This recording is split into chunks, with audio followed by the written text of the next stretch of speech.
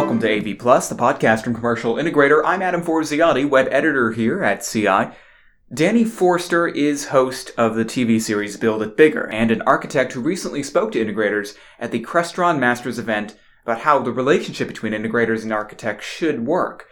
He also apparently is a dead ringer for me in about 25 years, or at least that's according to our lead editor, Tom LeBlanc. Admittedly, I do think Tom's kind of pushing it a bit there, since the only commonalities Danny and I share are being lanky white men with glasses and short beards, but I digress.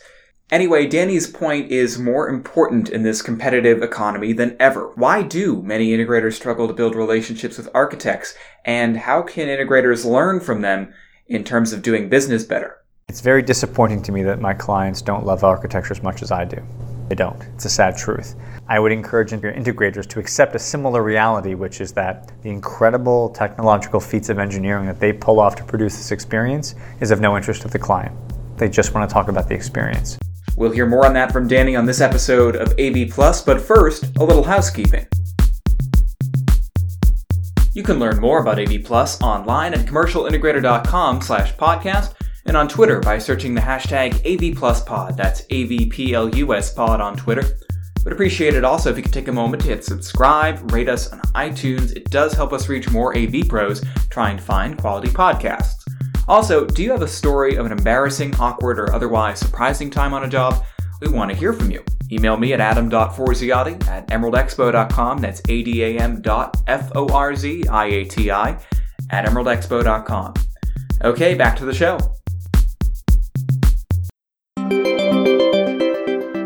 As a keynote speaker at Crestron Masters this year, Danny Forster was tasked with speaking on a topic he could shed the most light on for integrators. Luckily, as an architect, he's had many experiences to fall back on. The desire is to have technical expertise available to the client and the design team as early in the project as possible. That being said, that expertise has to be ready to participate as a consultant/expert. In other words, I don't need a salesman pitching to me at the very beginning of the process. And that's really the crux of the issue, he says. The problem is that integrators often automatically consider the relationship with architects to be elusive, like a white whale. But Danny says his team doesn't really know anything about the complexities of tech integration, so it's really a question of who's hunting who. The point is that this back and forth tension doesn't really have to happen. Danny offers an alternative. In our business, when we have a consultant like a structural engineer, they work for us, right? We pay the engineer, they do design work, that design work gets bid.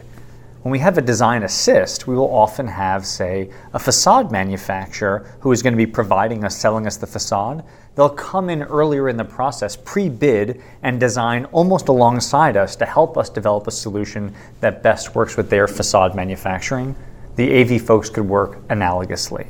They could get in early, educate us, onboard us, and we would then use them and essentially onboard them into the project.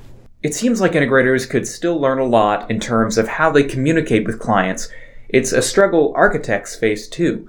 Danny's experience tells him it's best to pay very close attention to what you call certain processes and how you approach them. He says it's time to end tech speak, at least externally. You're not an attorney for someone who's in jail. What you're doing is you're developing an experience. So for me, rather than providing a needs assessment, I'd rather have someone understand what are the desires for the client. What are the goals of the project? Just understanding not how the technology can help them, but really assume they know very little about the technology and just hear their story.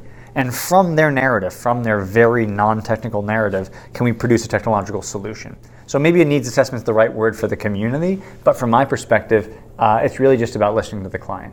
Technical expertise can be wielded to minimize transparency, meaning that a client may have some questions, but it's all too complicated, and they don't actually break down the ultimate solution for the client. So I think from my point of view, the sales folks can certainly bring whatever technical knowledge they have. I mean, at the outset, the client doesn't really need to get into the nitty-gritty. I think it comes down to the salesperson trying not to sell, but rather to develop a solution based upon and predicated on the needs of what the client has to say. Try and kind of whitewash your brain for a minute and don't show up with an a priori pre-approved set of ideas of what you think they need. I think that's a huge issue, which is walking in, seeing the space, hearing them say a few words, I get it, I know what you need. That's brutal. You may ultimately be right, but gosh, I would much prefer if we could all arrive at that solution based upon a process, not by immediately landing on a solution because you know that's what's best. While I'm shaving, listening to my podcast, while, for example, my girlfriend doesn't want to listen to that podcast while she's doing something else in a different room, but she may want to listen to something else.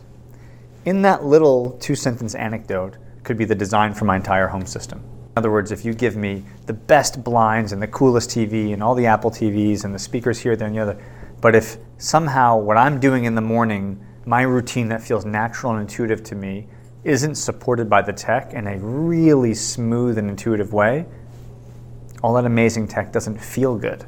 Because for me, a seamless way to listen to a podcast that my girlfriend does not want to listen to, she wants to listen to a different podcast. So we're both going to be streaming podcasts through apps. So we have to have something that can support 2 independent channels of streaming apps in 2 different rooms. That's, yes, of course, a technology solution, but it's born out of what does your morning look like? I would love an integrator or dealer or low voltage consultant to ask me, what happens between the time you get up in the morning to the time you walk out for work? Tell me that story. And from that story, from those series of vignettes, I will design a technology solution that will support your life and make it better and more fun.